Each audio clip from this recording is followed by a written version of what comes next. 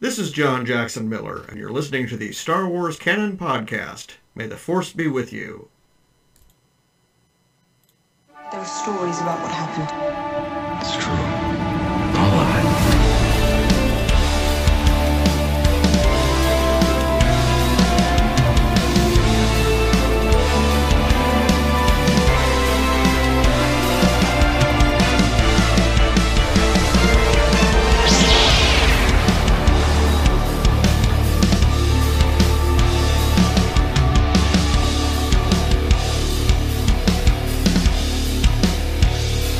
Hey everybody, welcome to this episode of the Star Wars Canon Podcast. I'm so glad you decided to join me.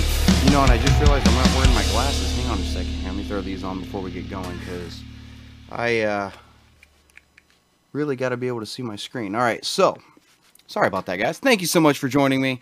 This is going to be a fun episode, man. It's going to be a real fun one. So we got a little bit to talk about in the way of spoilers and talking video games. So before I get too far into this, I want to let you guys know right off the bat, there may be some spoilery stuff in this episode. I'll throw the spoiler alert up before that actually happens. So gonna be a fun episode. So guys, without further ado, let's just jump right into this. All right, this is episode 19 of the Star Wars Canon Podcast. In case you guys are new, we do this every week right here, same place, same time, everything. So let's talk some Star Wars.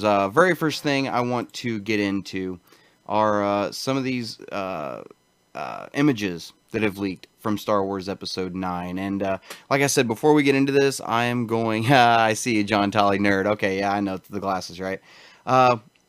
We got to throw up the spoiler alert if we're going to be doing this. You So fucking hang on a twat. second We here. got ourselves a fucking spoiler. And you've been officially warned. So everything from here on out is going to be spoiler territory. I'm going to consider it spoilers. So here we go.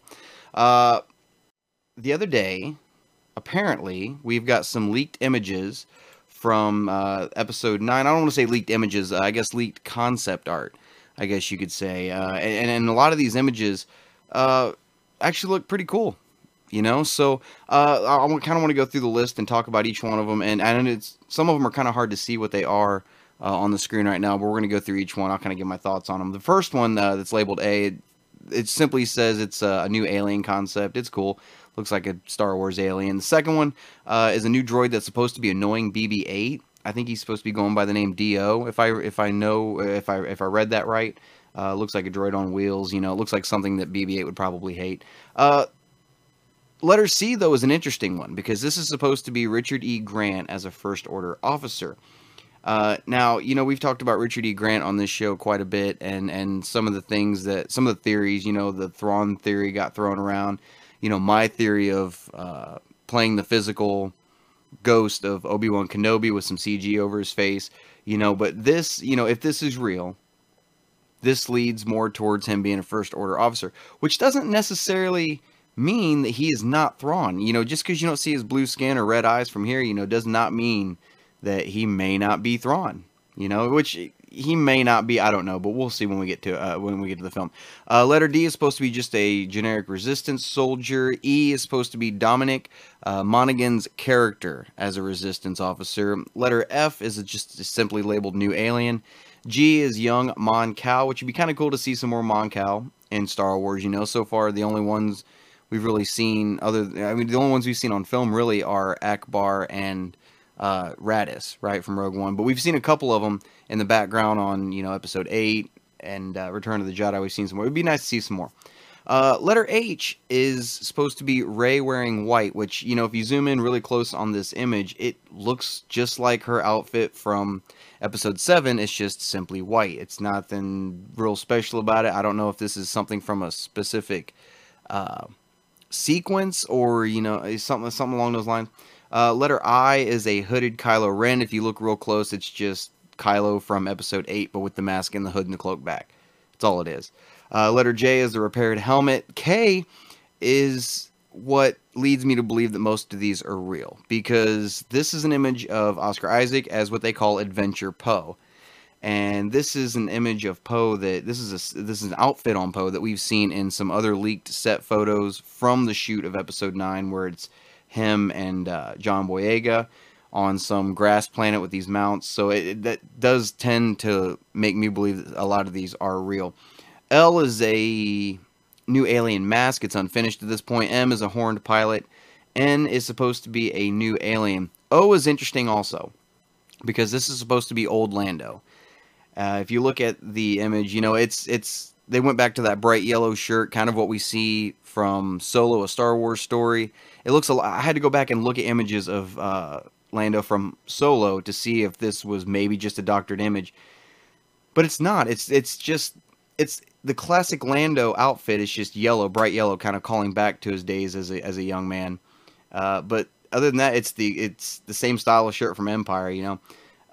P is a bunch of new aliens, and they don't have a description for Q, which I'm assuming is just some random generic alien. But I thought those were real interesting. I thought all of them kind of were. And like I said, some of them really do lend to, you know, to kind of confirming themselves. The Poe Dameron outfit, like I said, is really, it's identical to what we've seen before. But all the images look like they could be in Episode 9. We've got a lot of other plot leaks, you know, that we've kind of seen over the last week or so with Episode 9. I really don't want to get into all of that, but all of these things look like it looks like Episode 9. It looks like the sequel to Last Jedi. So I'm really enjoying the images. I was actually kind of afraid to look at them at first, especially considering it gives you that final warning before you actually click show images, you know, before you see them. But I'm glad I looked at them. It's kind of giving tone of what Episode 9 may feel like, if you know what I mean. You know, there's been a lot of people talking about how Episode 9 feels a lot like a Western, you know, and they said screw Solo. Solo isn't, you know, that's a Western, but this seems more like a Western. So I'm very, very excited about that. But really, that's all there is as far as that's concerned. And that's really the end of the spoiler warning, really. I kind of wanted to throw those out there. What do you guys think of the images? Do you think they could be legit? Do you think some of them could be doctored? I'd love to hear you guys' thoughts. Let me know in the comment section below. I want to hear what you guys have to say about that. Here's a story that I definitely wanted to talk about because it's right up my alley. This goes right along with what this channel is all about, and it's new canon material. And one of the things that we haven't seen a lot of canon material in the form of yet is video games. We know this year we're going to be getting Jedi Fallen Order. It's supposed to be a more of a story-driven game from EA. We don't know anything about this game yet. We don't know anything about this game yet. We're supposed to be getting some information for it later this year. The game is set to come out later this year, so I'm really excited about that. But the interesting thing about this game or about this story, Bob Iger was on a quarterly earnings call the other day, apparently, and had this to say. He was quoted in saying this: we're good at making movies and television shows and theme parks and cruise ships and the like. We've just never managed to demonstrate much skill on the publishing side of games. We're obviously mindful of the size of that business over the years, as you know. We've tried our hand at self-publishing. We've bought companies. We've sold companies. We've bought developers. We've closed developers. And we've found over the years that we haven't been particularly good at the self-publishing side. But we've been great at the licensing side, which obviously doesn't require that much allocation of capital. Since we're allocating capital in other directions, we've just decided that the best place for us to be in that space is licensing and not publishing. We've had good relationships with some of those we're licensing to, notably EA and the relationship on the Star Wars properties, and we're probably going to stay on that side of the business and put our capital elsewhere. So that is the direct quote from Bob Iger. And I got to tell you, my thoughts on these quotes, I actually do not like this. I don't like what he said about this. I don't like it at all. We'll talk a little bit more about Star Wars video games and the like once we get into the mailbag section of the question. One of the questions is geared towards that. But I really don't like these comments at all. Anybody's good at licensing. All you do is tell somebody else, "Hey, it's your problem now. You make them." That's not putting effort in. That is not putting effort in. One of the biggest mistakes Lucasfilm ever did was shut down LucasArts. I think I got an ambulance going by. Did you all hear that? One of the biggest mistakes they ever made was shutting down LucasArts. And I've gone back, recently, and I do have an ambulance going by. I'm sorry about that, guys. But I've been going back and I found some of my old classics. Jedi Academy. I've been playing Jedi Outcast for a while. Figured I'd start up Academy. Been playing Knights of the Old Republic again. These were all great games. They were all great. And they were pumping Star Wars games out like crazy. You know what I mean? Back in the day, you just had so many games to choose from, whether it be Starfighter, they had Jedi Starfighter, which I have for Xbox, Jedi Outcast, Jedi Academy, Knights of the Old Republics 1 and 2. Just, I mean, Dark Forces. The list goes on and on about all these. And if you were into it, the Nintendo 64 Bombad Racing, stuff like that. So, I mean, LucasArts was something, that was a gem that I feel like Lucasfilm really just kind of put under the bed and said, no, we're not worried about it anymore. We're going to make the games be somebody else's problem. And I don't like that. That's one thing I've never really liked about Lucasfilm nowadays. But they've I feel like they shot themselves in the foot. You know, and let me go back to this image real quick of his quote. You know, he says, over the years, we've tried our hand at self-publishing. Disney has never tried self-publishing these games. That has never happened. I'm calling you out. That has never happened. Disney is, I mean, we had, what was the one? It was the mobile game, Uprising. That didn't go anywhere at all. You know, I mean, if you're talking about mobile games, then yeah, you know, that obviously didn't work. But you're not talking about AAA rated console games, PC games, story-driven games that really need to weave themselves in and out of the Star Wars universe. You've never tried that. I don't know why Bob Iger's coming out saying, you know, we've never been good at that. You know, and he says they've had a great relationship with EA. I don't doubt that. But you have to admit, whether you like Battlefront or not, if you do, you still have to admit Battlefront has not been received well by the fans. It just hasn't. And like I said, we'll talk about that a little more in the mailbag section, but it just has not worked. This is something that I don't feel like they need to license the game out to anybody. They need to bring LucasArts back. That is what they need. That's balls to bone. Keep it all under one umbrella. So, we're supposed to be getting some information about Jedi Fallen Order later this year. Odds are we may get some footage of it. I don't want to say... We'll probably get something at E3, but we may get a trailer for it at Celebration. I don't know. This Celebration is supposed to be ramping up to be a serious one because we have so much coming out just this year between The Mandalorian and Jedi Fallen Order Episode 9. We've got so much stuff that's going to be coming out very, very soon that they need to start putting some trailers out, and Celebration is going to be the perfect spot for it. But as far as Bob Iger's comments go, I'm not a fan of them. And I like I said, I really wish they'd bring LucasArts back. That would seriously be the absolute. I mean, LucasArts version of Battlefront, the first two Battlefronts that came out on the original Xbox, I had them on original Xbox anyway. Played the crap out of them. I've still got both of them on the shelf right here. Played the crap out of them. I still play them. You know, so go back to what made Star Wars games great. You know, go back to LucasArts. Go back.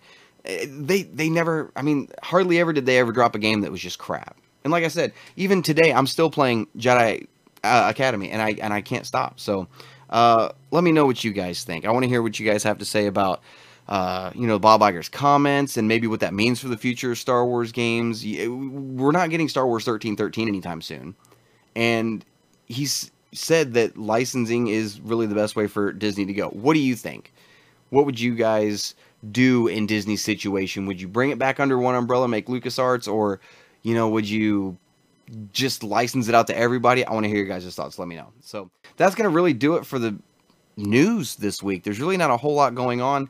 Hopefully next week we get a little bit more in the way of news, but let's just get into upcoming canon real quick. We'll drop some mailbag questions, and then if you guys are watching live and you want to drop a question, go ahead and drop it in the chat board once I get to about the last mailbag question, and we'll just talk some Star Wars for a while. It's Saturday night. What else is there to do but talk some Star Wars? So upcoming canon this week, we've got 3 pieces I wanted to talk about. Obviously Sunday, tomorrow night, we have got the next episode of Star Wars Resistance. It is episode 16 of season 1.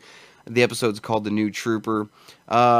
We've also got coming out on Wednesday Marvel's Han Solo Imperial Cadet number 4 and Marvel's Age of Republic Count Dooku. So those are a couple of comics I'm really looking forward to. The Age of Republic comics have been seriously great so far. They've been really, really good, and I haven't disliked one yet. The Darth Maul was absolutely great. It was a sequel, kind of. I guess you could call it a pseudo sequel to the 5-issue Darth Maul run we got. The Obi-Wan comic was great. Kind of showed his relationship with Anakin, you know, during the first days of being Master and Apprentice. The Qui-Gon comic was awesome. The Jango Fett one was the best so far. believe it or not. I just picked up my pull file today, so I've got a bunch of comics I got to go through. I've got a couple of Age of Republic in there. I believe I've got Anakin, and I think there's another one that I've got in there. So very, very excited to read those. Can't wait to get my hands on them and actually sit down and delve into them. But that's really all there is in upcoming canon. So let's just jump right into some mailbag questions. I'm not wasting any time this week. Question number one. Well, before I get into question number one, how do you guys get a question on the Star Wars Canon podcast? You email it to me at starwarscanonlibrary@gmail.com.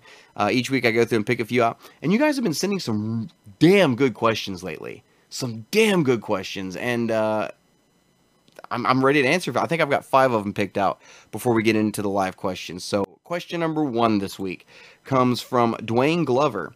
And Dwayne says, "Hey Brian, I just found your podcast and I love it. Hope to see you get bigger this year." I do appreciate it, Dwayne. I'm hoping so too. I do appreciate you being a viewer. My question is about Star Wars video games. Here we go. If EA were to lose their access to the franchise, who would you like to see produce games? And as a follow-up, do you think future Star Wars games will ever be as good as what we had growing up? Keep up the great work, man. Thank you for the question, Dwayne. And this goes right along with what I was just talking about with EA, right? Anybody who's been watching for any amount of time has heard me say that one of the biggest things is they need to bring LucasArts back. That would be the way I would go about it. Get that division put back together, because that was and we're obviously work with other developers like BioWare, Activision. Obviously work with them. Just go back to the glory days. That's all you got to do. If you're not going to do that, and if EA does lose the license, who would I like to see pick it up? Personally, there's a lot of them out there. You've got Bethesda, which really is pissing people off right now with Fallout 76. But you've got all these other great companies. I would go with Naughty Dog. Personally, I would say Naughty Dog. They've produced one of the greatest video games, in my personal opinion, that I've ever played. And it was The Last of Us. The Last of Us obviously isn't a Star Wars game. It's a zombie game, I guess you could call it. But it's one of those games that is so cinematic that I don't know what it was about Last of Us. It hit you in the feels. It hit you when it needed to. The game was it was a masterpiece. Last of Us was absolutely great. I am dying for Last of Us Part 2. And that, like I said, that whole game was very cinematic. Why couldn't they do a Star Wars driven game? Something that was cinematic like that slowly takes you through the ups and downs of this epic journey and this character development. You know what I mean? Because in Last of Us, there was a crap load, and I mean a veritable crap load of character development. From Joel at the beginning, spoilers if you've never played the game, from Joel losing his daughter at the beginning to 20 years later being this bitter old man, losing Tess, picking up this girl that he doesn't like in the first place, and then their relationship as that bloomed and how they became closer to each other, and how the game ends, with him saving her life the way he did. And that was a game that you sit down and just immerse yourself in. And granted, there was one set path through the game. It wasn't an open world game, which would be awesome for Star Wars. But if you're going to do a game that is canon, you're going to have people say, well, how is an open world game that you can design your own character canon? Which is a great question. But if you do something along the lines of what Last of Us was, where this is your character, you go through this journey, go through this set path from this point to this point, beginning to end. That is the way a Star Wars game, I feel, needs to be put together. And I would love to see Naughty Dog take a crack at Star Wars games. And there's several other developers that may be able to pull it off. Like I mentioned Bethesda a while ago, but personally, and don't lynch me for this. Do not lynch me for this, all right? I'm sorry. It's just each their own. Bethesda and like Fallout haven't really been one of the producers and one of the developers that I have really grown up with. I've really I tried playing Fallout 4 a while back and I just couldn't get into it. I don't know what it was, but maybe I'm just the odd man out. I don't know. But let me know, who do you guys think should create Star Wars games if it's not EA? And, we may have this conversation again once Jedi Fallen Order comes out and we see how well that game is received. You know what I mean? So I'm interested for Fallen Order. I'm sure we'll be getting something at Celebration for it. E3 also. Very, very excited for it. But thanks for the question, man. I do appreciate it. Question number 2 this week comes from Randall Sutton. And Randall says, "Hey, Brian, I have a simple question. Why are you so pro Disney? I love your content and love hearing your opinions on different topics, but I feel like you could have a larger following if you didn't defend the Mouse House so much. Not trying to pick a fight, just stating an observation that I've noticed. All that said, I do love the channel and wish you had more followers. Thanks for the question, Randall. I do appreciate it. And you know, it's I guess you could say that's a fair question. That is a fair question. This channel is built around canon material. The YouTube channel is built around canon material, so it's very, very pro Disney. I don't dislike the old EU. I don't dislike it. There were a lot of good things in the old EU that I really, really did enjoy. And now we're living in this era where we have this new canon, where we're starting, you know, from scratch all over again. And I can see why people are upset. I really can. But make no mistake, I don't defend Disney that vehemently. There have been times where I've told Disney, this is stupid. Some of the new canon material is just horrible. It's just awful. Anybody who's been listening for a long time knows Heir to the Jedi, to me, biggest disappointment in a Star Wars book I have ever read in my life. I don't even want it on my canon shelf. It's so bad. You've got the C-3PO Phantom Limb comic. Just trash. The Lego Star Wars game told that story better than that comic did. You've got the Chewbacca 5-issue run. Crap. Some of the stuff in Legends of Luke Skywalker. Crap. Some of the Canto Bight stuff in the novel Canto Bight. Crap. That last story that John Jackson Miller did, The Ride, awesome. But for the most part, that book was crap. What else was there that really wasn't that great? Last Shot. I read Last Shot, and I had to push myself through that novel. I had to physically make myself pick it up to read it. You know, and some of the first few episodes of Resistance, you know, I'm not a fan of those either. I don't defend Resistance. I've gotten to the point where if you like it, awesome. If not, awesome. I'm to be honest, I'm more indifferent about Resistance than I am either for it or against it. So I guess it's fair to say that I am kind of pro Disney. Personally, I didn't mind Last Jedi. I can see why people didn't like it, but I didn't mind it. I did like Force Awakens. I did like Rogue One. Solo was alright. It's growing on me the more I watch it. But there have been several pieces of canon material that I just was not for.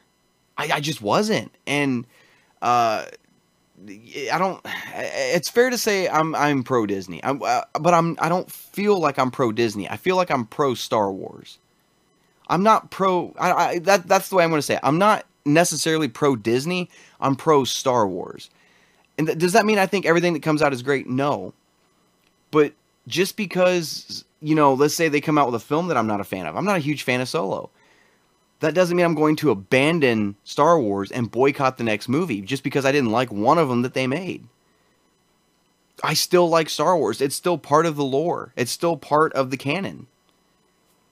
Novels come out that I don't like. Most Wanted, I didn't like it. Pretty much everything that came out around Solo, including Solo, I wasn't a big fan of. And I'm hoping that everything leading up to episode 9 is great. I'm praying to God. The Thrawn Treason novel coming out this year, I'm so stupidly excited for that. But it's Thrawn. Who wouldn't be? I'm excited for Master and Apprentice. That's Claudia Gray. Who wouldn't be excited for a Claudia Gray novel? Alphabet Squadron, not so much looking forward to that one. Obviously, I'm going to read it. But I'm not counting down the days until that one comes out. So I guess it's fair to say I'm pro Disney, but I consider myself pro Star Wars. So I hope that kind of answers your question. And you know, I do catch a lot of slack for it. I do. I've had people comment on videos saying, you know, I said one time how I didn't mind Last Jedi, how I liked it. And at the beginning, when Last Jedi first came out, I went off the deep end and just absolutely gushed over that movie.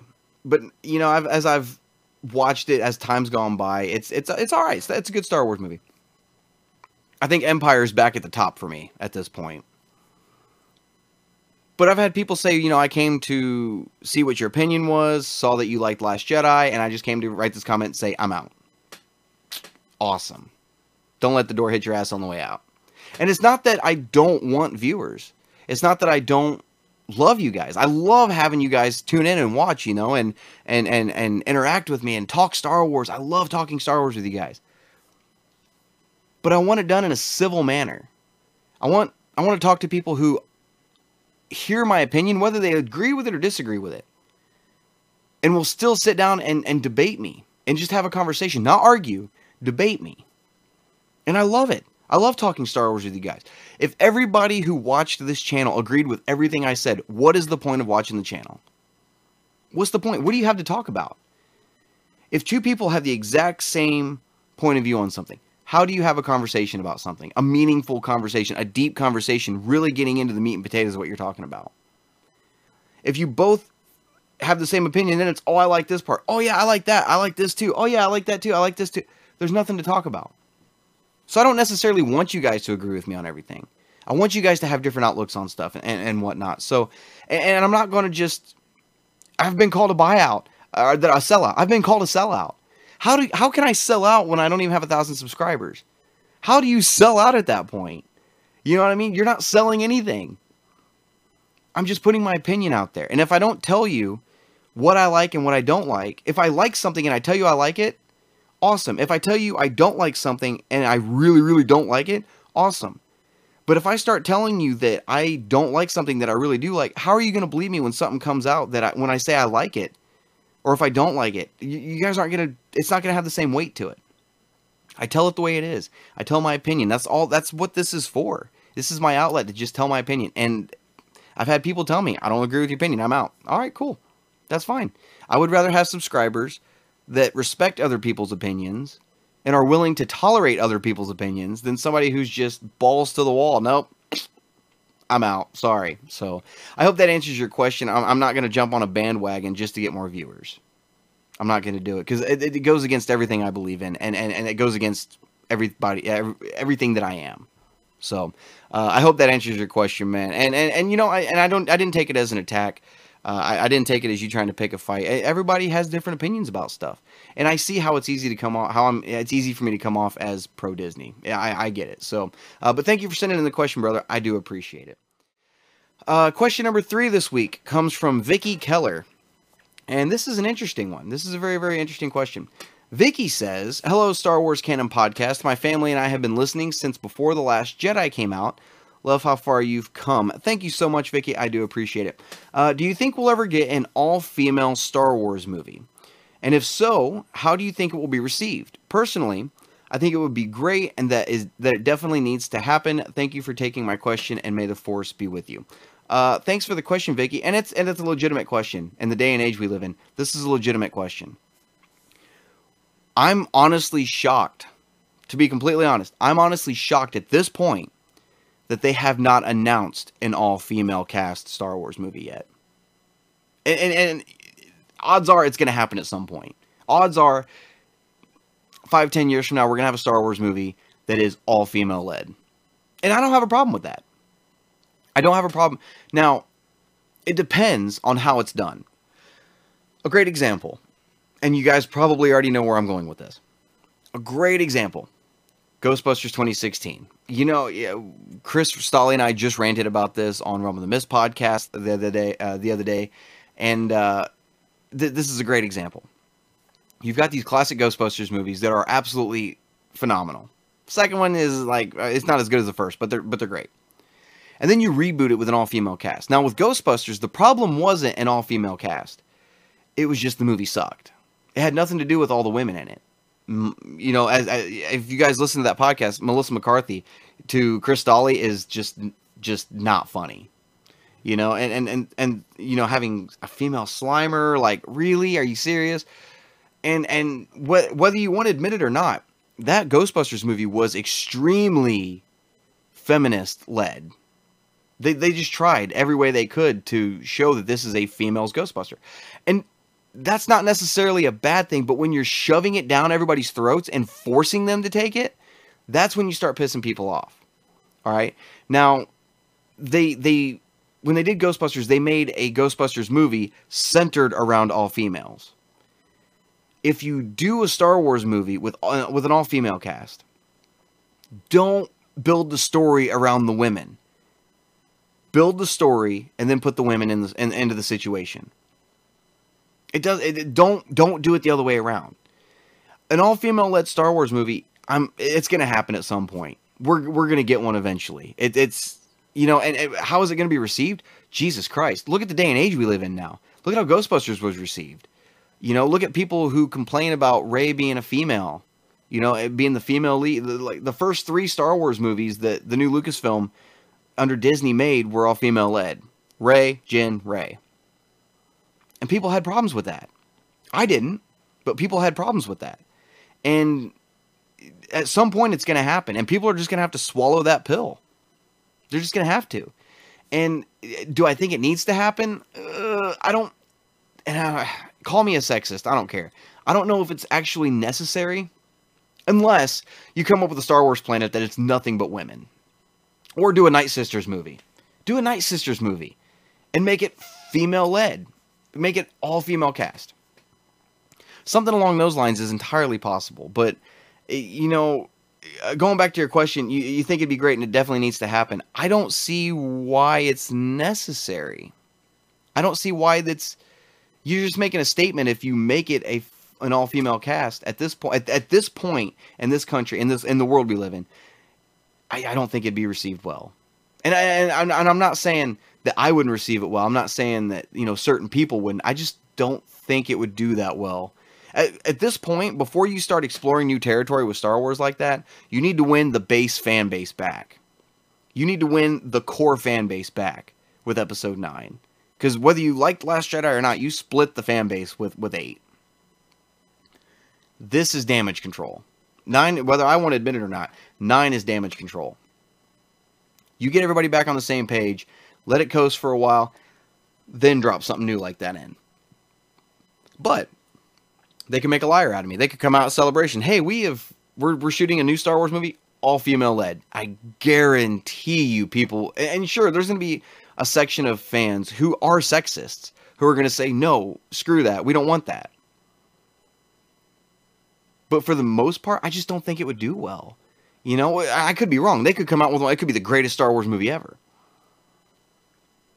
But people don't judge stuff based on its own merit anymore. They always compare it to something else. So, do I think it needs to happen? I don't think it needs to happen. But if it does, I really don't know how that's going to go. I don't know how it would go over. And like I said, I'm really surprised Disney hasn't done something like that yet. Or he hasn't announced it yet. Give it a few years. I'm willing to bet it's going to happen. So, thanks for the question, Vicky. I do appreciate it. Let me know in the comment section below or in the live chat. I'd love to hear what you guys have to say about an all-female Star Wars movie. Do you think it'd work? Do you think it wouldn't work? How well do you think it'd be received? Let me know. I'd love to hear your guys' thoughts. Question number 4 this week comes from Lee Campbell. And Lee says, I know you talk a lot about how you hope some of the future content captures the feeling of nostalgia from the classic trilogy. What did you think about, I always have a hard time pronouncing his name, Taika Waititi's? I think that's how you say his name. I don't know. Comments about The Mandalorian and how it has a very real classic trilogy feel to it. I'm very excited about it personally. And when do you think we'll see the first Mandalorian footage? Would love to hear your thoughts. Thanks for the question, Lee. And first off, that the guy they're talking about, the Taika, I don't even know how to say his name, the director of Thor Ragnarok. I'll just say that. The director of Thor Ragnarok is doing an episode of The Mandalorian. And he's directed, his episode so far. And he's come out and said that this is a very classic feeling Star Wars. This is capturing that feeling of classic Star Wars again. That comment just came out the other day. And when I read it, I about jumped over the moon. I'm so excited about The Mandalorian now.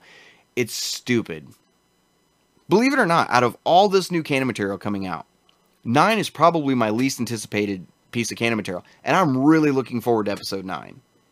I'm looking forward, like I said earlier, I'm looking forward to Master and Apprentice, Thrawn, Treason. I'm really looking forward to Clone Wars Season 7. And I'm really looking forward to The Mandalorian. Let's get through those before we start talking about Episode 9. I'm really stupidly excited for The Mandalorian. As far as when we're going to get the first first bit of footage, I'm going to say Celebration. Everybody at Celebration, in certain panels, is going to get to see possibly the full first episode. It's entirely possible. They used to do it with Rebels all the time. And then you'd have to wait for that same episode to air again. Or, I could be wrong, and they could keep the lid on it as long as they can. odds are Celebration we're going to see, we're at least going to get a trailer. We're at least going to see a trailer at Celebration for The Mandalorian. As far as the first episode, there's probably going to be a select few people who get to see it at Celebration. But I think this year's Celebration is going to be a huge celebration. Because like I said earlier, think about everything that they could potentially release. Obviously, a trailer for Episode 9, title potentially. If they're releasing the trailer, we're getting the title. If they haven't done it already, we're going to get the title for 9. Jedi Fallen Order, The Mandalorian, Clone Wars Season 7, we'll probably get another trailer for that. There's so much. Novel announcements, comic announcements. It's going to be stupidly insane. Every single day is going to be Christmas during this celebration. Especially after the last celebration they had, where it kind of fizzled and out. You know, they ended the last celebration by bringing out Alden Ehrenreich. There's your new Han Solo. We knew that 3 months ago. So, there was, and everybody thought we were getting that Obi-Wan movie announced. Never happened. Maybe we'll get some information on the next, Rian Johnson's trilogy or Benioff and Weiss's saga. Maybe we'll get some information on that. Maybe not. Maybe we'll just, odds are we won't. But, maybe a little bit of information about what time period they may take place in. I think once we get through Episode 9, we'll start talking about that stuff. But I think this celebration is going to be a big one. So, it's going to be a big one. And I'm very, very, very excited for it. But as far as The Mandalorian goes, feeling classic again, that's what Star Wars needed to do from the get-go. I say it all the time. I think I said it last week. And it's the one thing that I keep going back to over and over again. And I've had people write me and tell me I don't think that would do anything. You would be surprised. Matte paintings. Just go back to matte paintings. I had to explain to my sister-in-law watching Empire Strikes Back. Or was it Return of the Jedi? Return of the Jedi for the first time. What a matte painting was. How they didn't always do CG backgrounds. It was a guy painted on a piece of glass. And they left the actual scene blank. And then they were able to lay it over the image. If you look at Return of the Jedi, when you look at these giant over-the-bay shots where all these stormtroopers lined up, if you look really close, you can tell they're painted. There's some in Return of the Jedi you can obviously tell are matte paintings. When Han and Lando are talking about the Falcon, and Han tells Lando to take the Falcon, I want you to take her. Really, she's the fastest ship in the fleet. When Lando turns around to walk towards the Falcon, that's a matte painting. You would be surprised how much of a classic feel that alone could give a series or a movie. And if I was ever tasked with doing a Star Wars movie, that would be one of the biggest things that I would focus on. I would focus on it. It wouldn't be one of the biggest things, but it would be one of the techniques that I would use. So I'm really excited about The Mandalorian, and I think it needs to feel classic, especially since it's coming off the heels of Return of the Jedi chronologically. It needs to feel classic. It really, really does. So thanks for the question, and let me know. Are you guys excited for The Mandalorian? I am stupidly excited for The Mandalorian. Let me know. I want to hear your guys' thoughts. And the last question this week comes from Kent Brock. And Kent says, hello from Ireland. Love your podcast. I listen to every episode from you on iTunes. Keep up the awesome work. Thank you so much, Kent. It is awesome to have you as a follower. When are we going to learn how Maz got Luke's lightsaber? I was watching The Force Awakens again the other day, and it dawned on me we don't have anything about it at all. I feel like that question is consuming my soul. When do you think we'll get that story, and how do you think Maz got it? Thanks for the question, Kent. And that's something that we haven't had answered yet. That's been a mystery for almost going on 4 years now. Well, 3 years, just over 3 years. How did Maz get Luke's lightsaber? There's been speculation about how Episode 7 was supposed to open, how you saw Luke's hand in the saber floating through space. It started going through the atmosphere. The hand burned away. But that's not canon. Yeah, that was at some point part of the draft, but it was never canon. And that is a question we have yet to be answered. It'll probably get answered after Episode 9. Or maybe we'll actually see how it happened in Episode 9. Who knows? At this point, that saber is destroyed. It's pulled in half. It's been destroyed. Maybe Rey goes back to Maz and says, how do I fix this? You've had it for so long. I don't know anything about fixing lightsabers. How do you fix this? And maybe while she's fixing it, she tells Rey where it came from, how she got it. Who knows? Because even Han looked at that thing and was like, where did you get that? And she was very vague with the answer. You and I both know this. A great question for another time. When is that time going to come? When are we going to get that? Because as simple as that is, as simple as a question as that is, it's a great question. It was just this small little side note, this little side mystery that they decided to drop into 7. But it's like itching in the back of our brains, like an itch we can't scratch. It's a great question. How did she get it? Personally, you ask about how I think she got it. Personally, I would go with Luke gave it to her. I think at some point maybe Luke got his hand back on it. Or maybe there's a whole story about how she got it. Maybe that's a novel waiting to happen. Think about the EU for a second. What happened with Luke's lightsaber? What happened with Luke's hand? The Imperial Remnant got a hold of it and cloned Luke and made Luke, the evil Luke, with his hand. We don't know that that's canon. We don't know that something like that happened in canon. But the Imperial Remnant got that lightsaber again. That lightsaber came back into the old EU also. Maybe there's a novel getting ready to come out, or not getting ready to, but at some point going to come out about how the Imperial Remnant, or what was left of it, or maybe even the First Order, tried to find Luke Skywalker, couldn't do it, wanted to maybe lure him out with his lightsaber, maybe wanted to get his hand and clone him. We don't know. It could be anything. And maybe somebody got a hold of that saber, and the First Order was trying to track it down so damn hard that they took it to Maz to hide. It's possible. Obviously, it's not a simple answer, because she would have just told Han at that point, quickly. Blah, blah, blah, blah, blah, blah. That's how I got it. Obviously, there's more to it than that. So there's probably going to be this whole drawn-out story about how she got it, what happened with it, how it was found, how it got from the pits of Bespin to Takodana.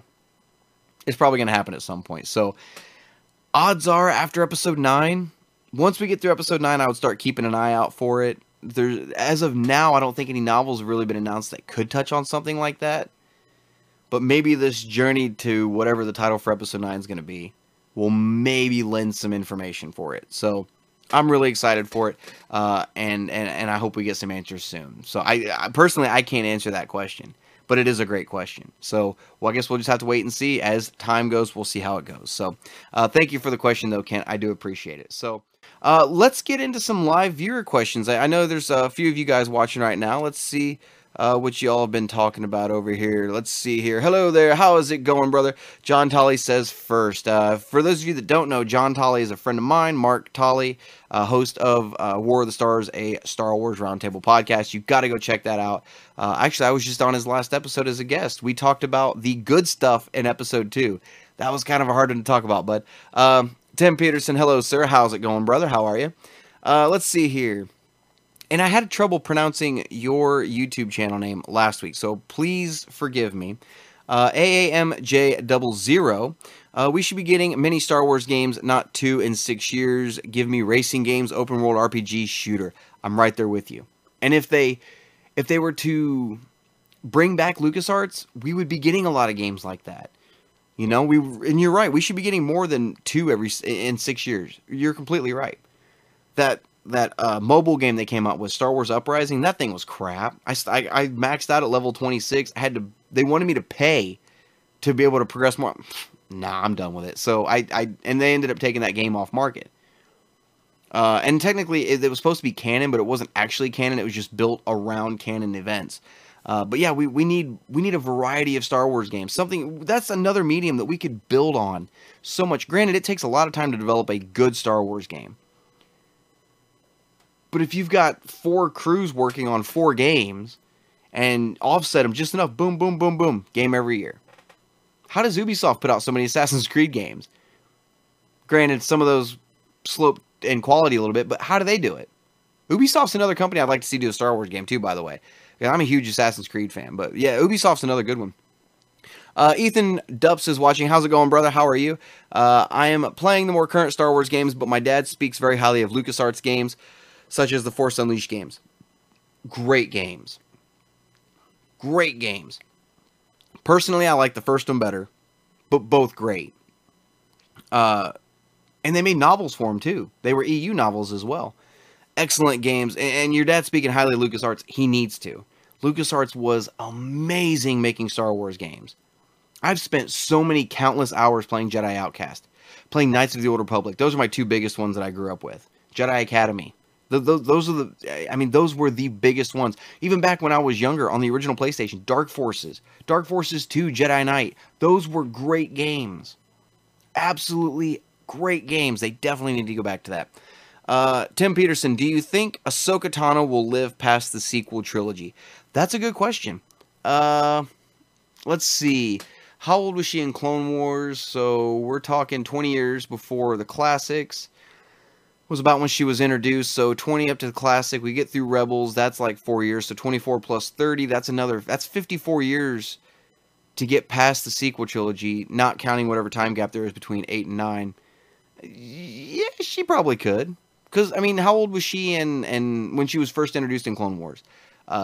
Maybe 12, 13? You had 34 years to that. Or I'm sorry, is that right? Is that what I said? 34 years? No, 54 years. I meant to say 54 years a while ago. She could be in her 60s. Yeah, she'd probably get past it. Yeah, we don't know what happened.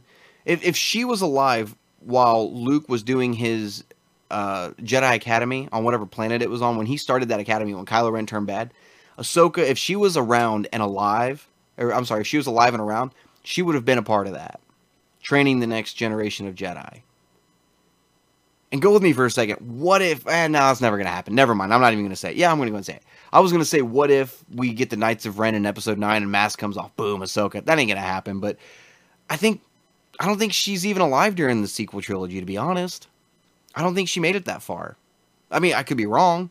But at this point, we don't have anything that says she was alive past that. Obviously, something was going on right after Return of the Jedi with her and Sabine going to find Ezra. Obviously, there's a whole story there.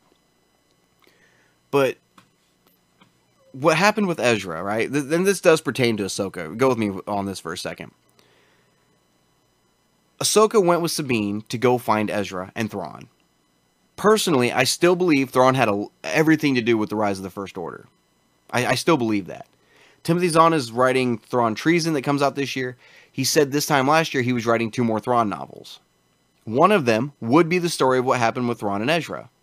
This next one coming out isn't that story, which means the next novel that we're probably going to get next year, this time next year, is going to be the story of what happened with Thrawn and Ezra. And if Ahsoka and Sabine are going to find him, we're going to get a Thrawn novel with Ahsoka in it. We're going to see that, and maybe Ahsoka doesn't make it out of that novel alive. And it's a possibility, and I hate to say that. It hurts my soul to say that, but it's a very real possibility that could happen. So, I don't think she's alive during the sequel trilogy. AAMJ00, for me, it would be so interesting if they give the license to Bethesda. It could be interesting. It might actually get me involved in some of their other games that they've developed. Because like I said, I've never been a big Fallout fan. And really, for me, that's the only series that I really know of Bethesda really working on. I don't really focus on developers' games. I'm not loyal to any one developer. Usually if a game comes out and I'm interested, I'll play it. If it wasn't for Last of Us, I would have never known about Naughty Dog. Stuff like that. If it wasn't for Assassin's Creed, I wouldn't even know about Ubisoft, really. Well, maybe. I like Watch Dogs too, pretty much. But I would play a Bethesda game. I would give it a shot. Rob Burns, how's it going, brother? Thank you for tuning in, buddy in Ohio. What's up, Jar Jar fans? Oh, man, you're going to get me in trouble making me say that in this house. And actually, I was talking about Jar Jar to my buddy Kyle today. I went and picked up my pull file, and he went with me. Prairie Dog Comics in Wichita. Great comic store. If you're in the Wichita area, definitely go check them out. Picked up my pull file, and one of the comics has got Jar Jar wielding a lightsaber in it. I know. My soul's burning just thinking about it. You got to go check it out, man. Let's see here. Pariah, I think is how you say your name. Haven. How do you feel about Reylo? Oh, man.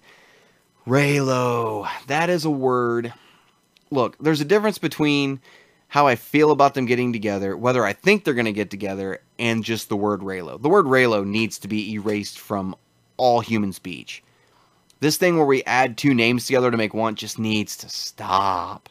Stop. And keep it going. Just keep it out of my Star Wars.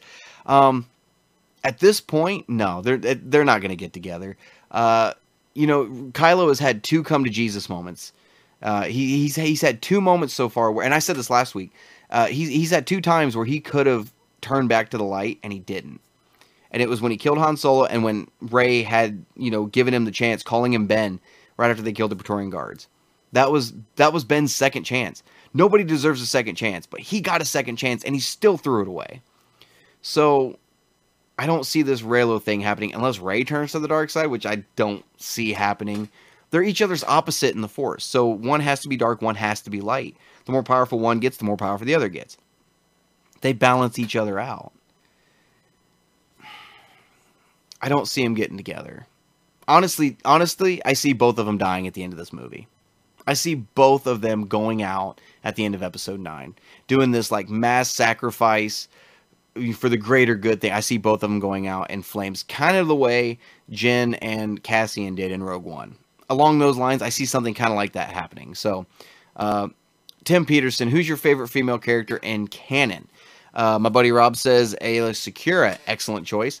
My favorite female character in canon. Well, every fiber of me wants to say Princess Leia because she's the one I grew up with, right?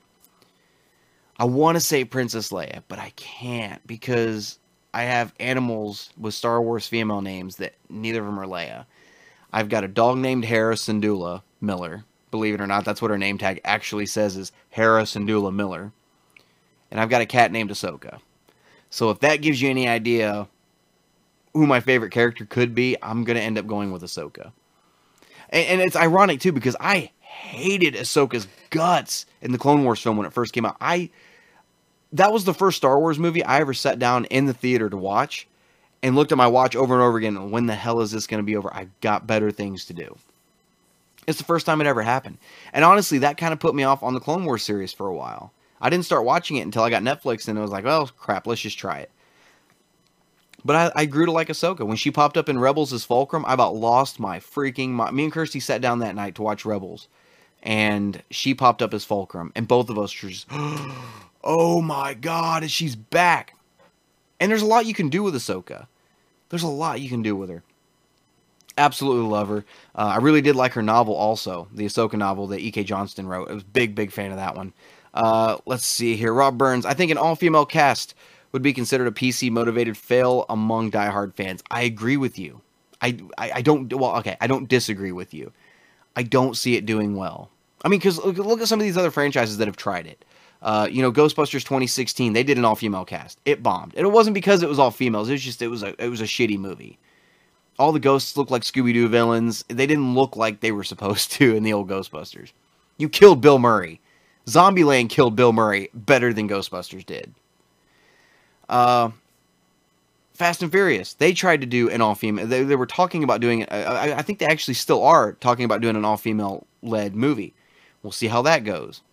Ocean's 8? They did an all-female version. I haven't even seen it. I don't even know what the box office looked like for Ocean's 8.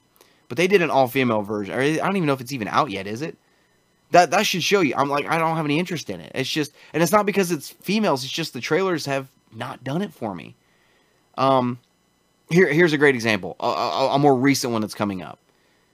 And maybe you'll disagree with me, guys. Let me know if you disagree with me, or if you do agree with me. Either way, don't lynch me though. Captain Marvel. I've been really excited for Captain Marvel, and the idea of having a Captain Marvel, and especially with it being Carol Danvers. And up until the first trailer, I was really excited for Captain Marvel. Don't get me wrong. I like the character Captain Marvel, and I agreed that if they're doing one, it needs to be Carol Danvers. But I'm just not. I'm still gonna go see Captain Marvel opening weekend. I'm still gonna go see it, but I'm just not as excited for it. And it has nothing to do with it being a female. It just seems to be that's the trend, that these female-led films, there's just not a whole lot of excitement for it. Maybe I'm just speaking from my personal experience, but I don't know. I don't know what it is. I get it that it needs to be a female-led movie. And like I said earlier, female-led movies work. They work. It's just you've got to do it the right way. We've got a female version of What Women Want. Remember the old Mel Gibson movie with Helen Hunt, What Women Want? Great comedy. Great movie. Could be considered a chick flick. Great movie. Now they're doing a female version, I guess you could say, with the main characters, What Men Want. That one nowadays seems more like an activist push. But, I brought up Captain Marvel, though, because of some of Brie Larson's comments lately about how her doing this movie is her version of activism. how she is kind of pushing out her political beliefs by doing this movie. And I don't want politics mixed up in my movies. I don't want it. I don't want movies made just to push an agenda, which is what Ghostbusters 2016 was, which is what a full female-led Star Wars movie could be. Don't get me wrong. If they make one, I'm going to go see it, but I don't see it doing well. I do agree with you on that, Rob. Ethan says, I think it would be received differently depending on the era. That's true, too. If you did an Old Republic all-female-led movie, I think that would be a little bit more forgiven there. You might be right on that. Larone is watching. How's it going? Man, I haven't seen you on here in a while. Let's see here. I got to figure out where I was. I think it just jumped down on me. Here we go. Larone, oofed. In episode 2, I liked Anakin versus Tusken Raiders. Great scene. Where was I? Everything involving Obi-Wan, the mystery, espionage, and assassinations plot. Kamino and everything involving the clones. So that's around half the movie. That's true. Attack of the Clones, when me and Mark were talking about Attack of the Clones during War of the Stars, he told me, he was like, hey, would you like to be on the show? And I'm like, yeah, cool. What do we talk about? And he goes, what we like about episode 2. And I go, oh, okay, yeah, we can do this. Let's do this. There's got to be something. And to be honest, before we sat down and do that episode, I didn't write anything down. I didn't make any show notes about things. I just kind of did it by the seat of my pants. And the more I talked about it, the more that there's stuff you can appreciate in episode 2. And I don't hate episode 2 is still my least favorite Star Wars movie. But there is stuff in there you can appreciate. It's still part of the lore. It's still, it still gave us the beginning of the Clone Wars. Episode 2, like we talked about in War of the Stars, episode 2 had to happen to get to episode 3. The love story had to happen to make Anakin and Padme get together and make Luke and Leia. It had to get to that. We had to get through that. I don't think it needed to be all shoved into one movie. I think it could have been spaced out a little bit better, but you're right, there is good stuff. The assassination plot against Padme makes complete sense. That part of the movie was political thriller. Absolutely awesome. So there's a lot, and like you brought up, Anakin versus the Tusken Raiders. As much crap as Hayden Christensen gets for his portrayal of Anakin, which I don't blame him.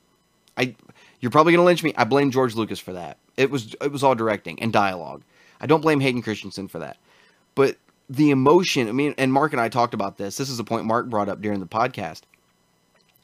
The emotion that he portrayed in that scene, how he had his mother in his arms and she dies in his arms, and he goes from, just shock to acceptance to anger to rage, all in just a flash, and you can see all of it in his eyes. His eyes, he didn't say a word, and you could see every emotion he was feeling. That was a great scene. That was an absolutely great scene. So there is stuff in episode 2 to appreciate. You may have to dig for it, and not necessarily dig for all of it, but for some of it, you really have to dig for it, but it's there. Ethan Dubs, Lucasfilm may want to have the story of Luke's hand and lightsaber being tied together by saying Snoke is a clone from Luke's hand. Wouldn't put it past Lucasfilm. You're not wrong about that. We don't have anything. Jesus, I never even thought about that. I don't know how I feel about your comment. Like, no, you're great comment, but I don't know how I feel about it. If they were to come out and say Snoke, oh Jesus, no. If Lucasfilm does something like that, you're going to hear me bitching about it. People saying I'm pro Disney are really going to get an earful. They're going to have their eyes open. If they end up making Snoke some weird deteriorating clone of Luke, I'm out. I'm done.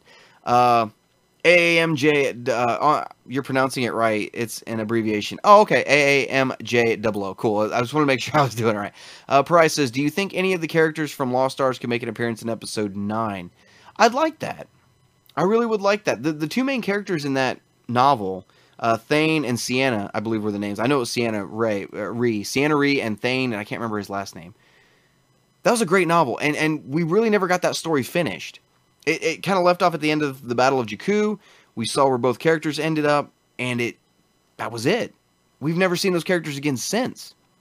Does that mean we're going to get a Lost Stars novel down the 2? Don't know. Are they going to pop up in 9? I think it'd be cool to see Thane pop up in 9 as an older man. I think it'd be kind of cool, and it would be one of those things where like hardcore fans would get it, but everybody else in the theater would just be like, "Why is everybody losing their minds over that?" Kind of like in Rogue One when we saw the Ghost and we saw Chopper. People were like, you could tell in the movie theater who watched Rebels and who didn't, because there were people going, "Oh, Chopper! Oh my God, the Ghost!" And when you hear General Syndulla over the headset, people were like, "Who the hell's General Syndulla?" You could tell. So it'd be one of those nice Easter egg things, kind of like, and this may be a little spoilery. If you guys don't want to hear this, plug your ears for about 10 seconds. There's rumors going around that Rey may take parts from a certain familiar lightsaber that we know to fix hers, and it be Ezra's lightsaber. There's this rumor going around. It might be a Mike Zero thing. I don't know. It's just I don't know. But that would be one of those things where people went, "Oh, are you serious? That's really the lightsaber she had?" But it would just be like a throwaway thing for everybody else, right? So I think it'd be cool if they popped up in Episode 9, and at least one of them. I think one of them needs to be there. Especially considering Thane was there. I mean, both of them were there for these huge events happening in the Star Wars trilogy, the classic Star Wars trilogy, and you never saw him. Thane, technically we have seen Thane.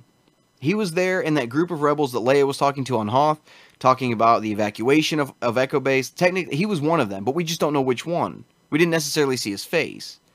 So it would be nice to actually see him have gone on and joined the Resistance as an older man, and maybe even mention something. I don't know. It'd be a nice little tie-in. AAMJ00 says, most overrated Star Wars character, mine would be Boba or Yoda. Oh, Boba. Boba's definitely the most overrated character. And you know, I used to really like Boba Fett. And then as I got older, I'm just like, no. You know, and they tried making him badass in the comics, right? In this new canon. And in the Star Wars comic, there was a scene, he's the bounty hunter that Darth Vader hired to hunt down the pilot who blew up the Death Star because he didn't know his name yet. And Boba's the one that tells Vader that Skywalker was his name. Boba, up to that point, was kind of badass to me. And then he fights Luke, and for those of you that haven't read the comic, you're probably not going to read it. If you haven't read it by now, you're not going to. So I'm going to tell you what happened here. Luke goes back to Tatooine to find this journal that Obi-Wan left. And while he's in there, Boba is hunting down Luke at the same time and just happens to be on Tatooine hunting him down and goes to the same place at the same time, throws in a flashbang, boom, starts fighting Luke. And Luke's blind daring it. He thinks it's a stormtrooper that he's fighting. He tries punching. Luke takes down Boba Fett blind with a lightsaber. So by the time Return of the Jedi rolls around and Boba goes into the Sarlacc pit, Han took him down blind with a stick, and so did Luke. Boba got taken down twice by blind guy. Twice. Within just a couple years. So, and he screamed like a bitch going down the Sarlacc pit. I don't care if you like Boba or not. He screamed like a bitch. And I'm sorry, but that's the truth. Boba's very, very overrated. But I still want to know whether he made it out of the pit or not. I want it confirmed. That's one of those kind of mysteries that's in the air. It's kind of like, from a certain point of view, you know what I mean? It's one of those things. I'd rather have him pop up somewhere and just surprise everybody. And be like, oh, crap. You know what I mean? So, no, most overrated character, definitely Boba Fett. Larone says, I would have preferred it if Ahsoka was killed by Vader, but her helping Luke out with more Jedi is very intriguing to me. It is, isn't it? And we all thought that Ahsoka did go out at Vader's hand at the end of Season 2 of Rebels, and then later on we found out she didn't. But yeah, no, I feel like that could have been a very... You know, when we talk about Darth Vader, when people say they want a Vader film, right? They say, well, we want to see his torment. We want to see him still, wrestling with who Anakin is, and we want to see that fight. We want to see more character development of Vader. Killing Ahsoka, that's character development. Whether you want to see Ahsoka go down or not, that would have been character development. And maybe, and it's, I don't know. I'm with you on that, but I want to see her there with Luke. When Rebels ended, and Sabine turns around and Ahsoka's standing there, I still believe Luke should have been right there with her. Had Luke walked up in his black outfit with a lightsaber hanging on his belt, had he walked up and put his hand on Ahsoka's shoulder and they looked at each other and looked back at Sabine and said, we're going to go find Ezra, holy shit. Holy shit. Holy shit. I'm going to say it. Oh my God. I would have lost my fucking mind. I want to see Ahsoka helping Luke. Because who else was there to train Luke? Or to teach him stuff that maybe Ahsoka knew. I don't know. Maybe we'll see her pop up somewhere else. Rob Burns, Roger. Larone says both of them dying would be great. Oh, talking about Rey and Kylo. I think that's the way it needs to go. I think it needs to be ended that way. You go on to say all on board with that. Just Kylo dying would be predictable, and both of them living would be a bit lame unless executed perfectly. So I'm on board for both of them to die. And Daisy said she cried. You're right. Daisy Ridley did say she cried, and it's if this is the end of the Skywalker saga, if this is it, no Skywalkers after this. And we know Kylo is a Skywalker. He's of the Skywalker bloodline. He doesn't have the last name Skywalker, but he's of the Skywalker bloodline. At this point, they're probably going to make Rey his cousin. At this point. Do I want that to happen? No. But at this point, she's probably going to end up being a Skywalker directly. And I feel like both of them should go out. Because like I said, one can't exist without the other. Or maybe if one dies, the other loses all of their power. I don't know. Maybe they get cut off from the Force. That would be something too. Larone says, when reading Trevorrow's script, yeah, no, she did. She did cry during that. So, but they did do almost a page one rewrite. They not necessarily all of it, but they almost did a page one rewrite. So I'm anxious to see what JJ can do with it. AAMJ00, I've been hearing about Rey dying and Ben taking the spot of The Last Jedi alive. If it's done right, I'm with it. I'm still against Kylo getting another chance at redemption. I'm still against it. You know, I like I said last week, he's had two chances, and he killed Han Solo. Granted, he didn't kill Leia. Technically, nobody's killed Leia yet, but when he had the chance, he didn't do it. I feel like after he killed Han, there may have still been a chance for him. And him not killing Leia at that point led towards that. But it all funneled down to that moment when he killed Snoke and he had that chance. After they killed the Praetorian Guards, he had that chance and he blew it. And after the way he acted with Luke, and he was willing to strike down Luke, the Last Jedi, how angry he was that he had one pulled over on him by Luke, and all that anger at the end of Episode 8, how he's like, I'll kill her, I'll kill you, I'll kill all of them. This is the end of it. I don't see Kylo coming back from that. And I could be wrong. They might do a redemption arc for him, and I hope not. I hope not. If he's going to die, I hope she dies light, and I hope he dies dark. And I hope that's the end of it. So, let's see here. Larone, I think Hayden is a good actor, as seen in some parts of Attack of the Clones and Revenge of the Sith, and he was great in 2003 Shattered Glass. So I do put the cringy stuff totally on George, but elements like that have been seen.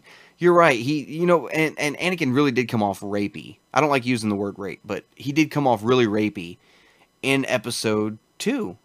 Not so much in Episode 3. By the time Episode 3 rolled around, he pretty much had everything he wanted. He was happy. Anakin was happy in Episode 3.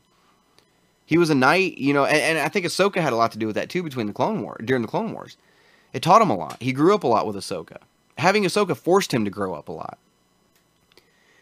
And, he had Padme. He found out he was going to be a father. He was living the dream. When he's standing on that balcony with Padme and he's just looking at her, he's so in love. Anakin was happy up until that night when he had the nightmare. And, leading up to that, in Episode 2, he did come off really, really like, I need an adult. Kind of almost like, somebody come get me. I need out of here.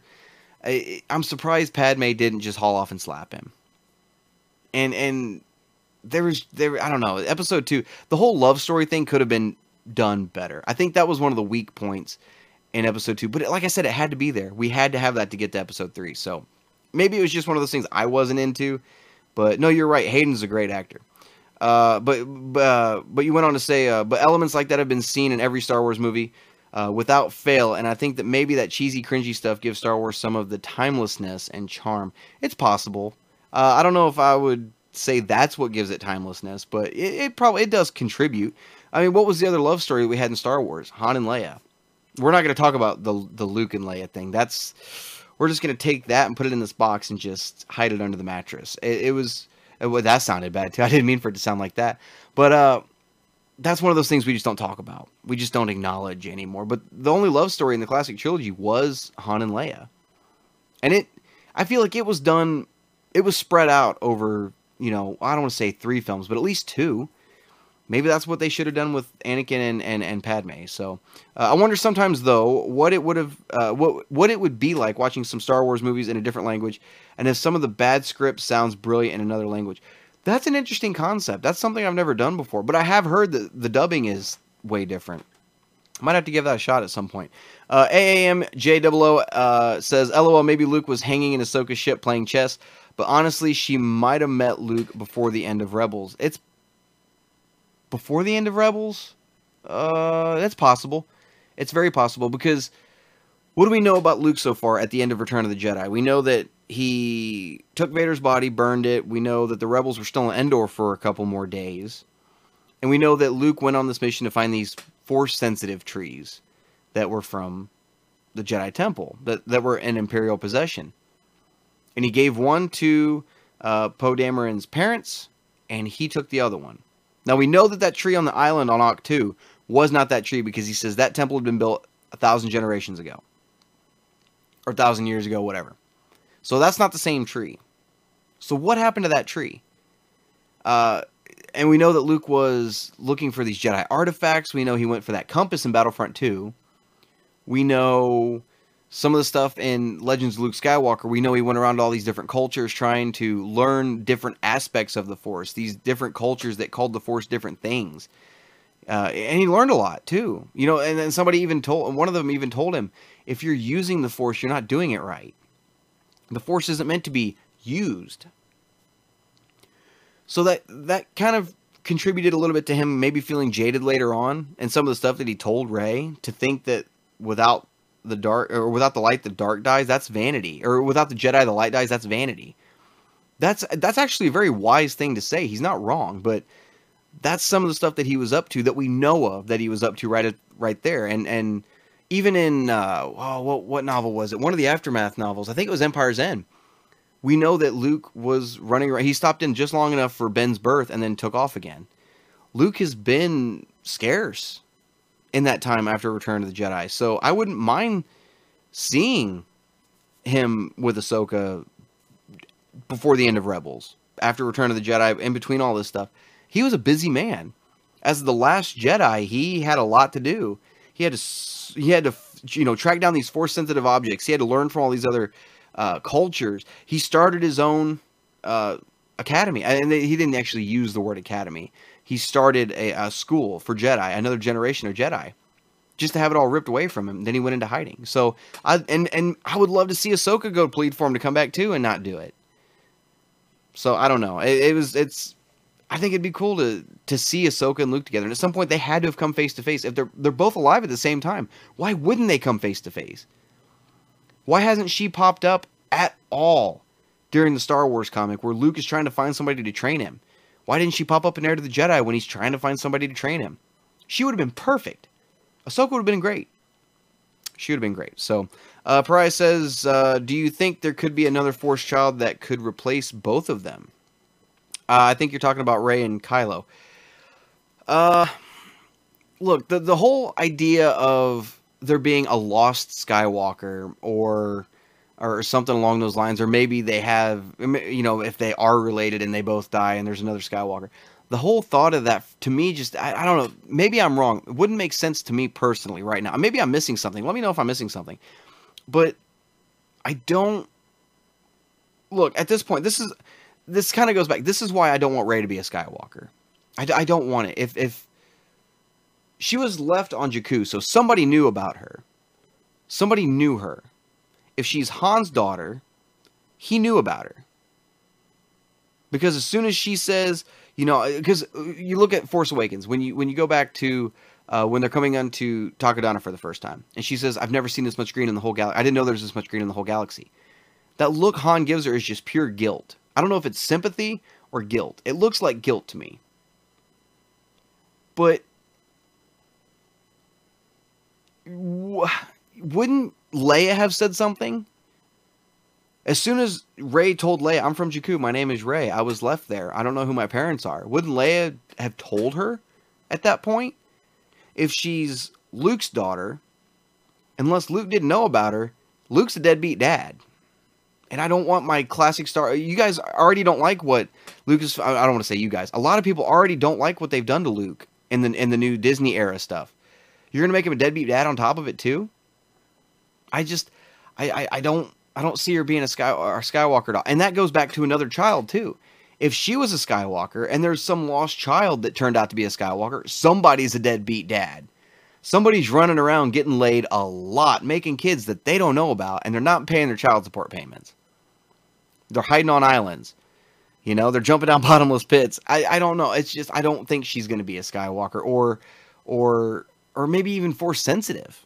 You know, I mean, I'm sure there's other force sensitive. We know there's other force sensitive children in the galaxy. You know, we saw what people are calling Broom Kid at the end of Last Jedi. We know there's kids out there that know how to use the Force. So, I don't. They could replace both of them. That's kind of a tall order. I'm worried that if they both die and then they say, "Oh, hey, we've got this other kid that's a Force sensitive," I'm afraid we're gonna have the Mary Sue conversation again, and I don't want to have the Mary Sue conversation again. That conversation is pretty much died down. It hasn't died off, but it's died down enough where it's tolerable. I don't want it flaring back up. Tim Peterson says, "Do you think Luke will be in the show Resistance?" No, I don't think he's going to be. If he was going to be, he would have done it by now. When they first told us about Resistance, they said it was going to pick up 6 months before Force Awakens. And my first thought was, how long can this show possibly go if it's only 6 months before? I didn't know that halfway through the first season they're going to start crossing it into Force Awakens. Because at this point, we're getting into Force Awakens territory. We saw the trailer, the mid-season trailer, where we saw General Hux's speech, his whole, like, Hail Hitler speech. We saw that. We saw... it's crossing over with the sequel trilogy now. And at this point, Luke has been on the island for, like, 6 years. So I don't see Luke popping up in Resistance unless we get to a point where we're seeing the events of the films, and that's what we're doing with Resistance, now with Force Awakens, where we're seeing the events of the films from the ground troops' point of view. Maybe one of those troops was on Crate when Luke's Force hologram, his Force essence, showed up. Maybe that's how we'll get Luke. I don't know. I don't see Luke popping up in Resistance at all. I could be wrong. Next episode could come out, Luke in it. Make me a liar. Let's see here. Lauren says, "Do you watch Rule of Two by any chance? There was one episode where they talked about Lucas's sequel script and started playing around with ideas about midichlorians and maybe Kylo finishing what Vader started, was actually bringing someone back to life through manipulation of the midichlorians, and then at the end of 9, Rey dies, but Kylo brings her back to life." And then he says, "Pry, you broke up a massive sentence." You did. I'll come back to your comment here in a second, Pry. No, I don't. I used to watch Collider Jedi Council religiously. I used to. And even when I first started the canon library, I was watching Jedi Outcast, or not Jedi Outcast, Jedi Council a lot. But to be honest, I haven't watched an episode of Jedi Council in maybe a year and a half. I just wasn't as interested in it anymore after certain people left and they kind of changed the format of it a little bit. But I try not to watch, and don't get me wrong, I support other podcasts completely. It's not a competition. Obviously, I'm not competing with anybody, but I just try to usually stay away from other people's podcasts. And it's not because I don't want to listen to them. It's not because I think I have the superior podcast. Believe me, I don't. Once in a while, I'll listen to an episode on my Spotify that I like or whatnot, but I haven't watched Rule of Two, or I've never listened to Rule of Two. The reason I try to stay away from it is mainly because I don't want to be accused of copying other people's content or copying what other people say or letting other people's opinions. I don't want to be a parrot. You know what I mean? I don't want people accusing me of just saying, "Oh, well, you're just saying that because so and so said that." No, I don't want to be that way. I want the Canon Podcast to be its own thing. So it's not that like I said, I don't like other podcasts. It's just, but no, I don't listen to Rule of Two. But this whole idea that you said they were talking about how they were talking about midichlorians. We haven't heard the word midichlorians mentioned one time since Disney took over. We haven't heard it mentioned once. Not once. Could that have been what Kylo was talking about? It's a possibility. But at this point, and I hate the word headcanon, but at this point, my headcanon is that midichlorians were one of these things where, you know, in the real world, how we have, back when we thought the universe, or the Earth was the center of the universe. Now we know that that's not true. We've had all these technological advances where we know certain things now that we didn't know back in the day. And I feel like midichlorians is one of those things that they didn't know back in the day, and that's what they thought it was. and then they had some medical breakthrough or some scientific breakthrough, and they go, "Oh, that had nothing to do with it. That's not what it is. That they don't have anything to do with the Force." I kind of hope that's what they go with. But Vader damn near did what he set out to do. He damn near did it, and he did it in a very awesome way. But he really backed away from that, and kind of that was the end of that. No more of that. Done tampering with that. Done. So it's a possibility Kylo could have been trying to do that, but we still don't know exactly what Kylo was talking about when he said that. I'm going to finish what you started. We still don't know exactly what he was talking about. We don't know if that was the eradication of the Jedi, which most likely that's what it was, but we don't know. Well, we don't know for sure. We don't know if it was the ratification of the Jedi or the eradication. Am I saying that right? Anyway, I'm getting tired. I'm getting tongue tied. But the destruction of the New Republic with this new generation version of the Empire, the First Order, which was it was more of a McDonald's toy compared to an actual Star Wars toy. That's the best way to describe it. The First Order to the Empire is a McDonald's toy compared to something you could actually get, like an actual Lucasfilm licensed toy. You know what I mean? So, I don't know. I don't know what he was talking about. And with this, maybe Rey does die and he brings her back, but I hope that's not a redemption arc. I hope he doesn't kill her and then go, "Oh, I feel bad about this. Hi, Rey, love me." I hope that's not what they do. And it's just, I don't know. And it could happen. We haven't really seen a whole lot of the manipulation of the midichlorians at all in movies. At all. I mean, obviously that's how Anakin was created, but we haven't actually seen it directly referenced in the film. Pariah says, "I'm not saying like another Skywalker. I'm just meaning a whole new Force child, like the circle of life starting all over." No, okay, I see what you're saying. No, it's possible. Like I said, we already knew there were other Force children out there. Broom Kid at the end of Last Jedi. So there are other Force sensitives out there that just got missed. That nobody really was like, "Hey, we got a kid. Let's take him to the Jedi Temple." That doesn't happen anymore. So, and by the time we get to Episode 9, we know we're getting a bit of a time jump between 8 and 9. So maybe at this point, Rey has got some people that she's training. Look, by the time Rey starts a Jedi Order, this is going to be the third Jedi Order that we know of in canon. We had the Old Republic Jedi, we had Luke's failed attempt, and then we have Rey's attempt, depending on how that goes. We don't know how it's going to go. But I really want to know how Luke's order was different from the Old Republic Order, and how Rey's order would be different from Luke's order and different from the Old Republic Order. I want to see the differences in it and whatnot. So, but I don't see Kylo bringing her back to life. I don't know. Part of me really hopes that Episode 9 is this just dark ending. If you know what I mean. Because I don't believe we're getting 10, 11, and 12, but if we are going to get 10, 11, and 12, and this isn't really the end of the Skywalker saga, if they come out tomorrow and say we're getting Episode 10, and it's a continuation of the Skywalker saga, psych, 9's not the end of the Skywalkers. If they come out tomorrow and say that, the 9, I really want to end on a really dark note, with Kylo still being a badass, still being evil, but with Rey dead. I want to see the galaxy in this state of despair again. Because if you look at all three trilogies, you had the prequel trilogy ended on a dark note with the Death Star being built and the Emperor being in control of the Empire and Vader being Vader now. And, then you got the Classic Trilogy ends on a seriously high note with Yub Nub. I don't care what you say, Yub Nub is still canon to me. And then you've got the sequel trilogy, which I think needs to end on another dark note. I could be wrong. It's probably going to be all happy-go-lucky. At the end of it, everybody's dancing and celebrating. So, but yeah, I see Rey and Kylo both going out. But I will say this.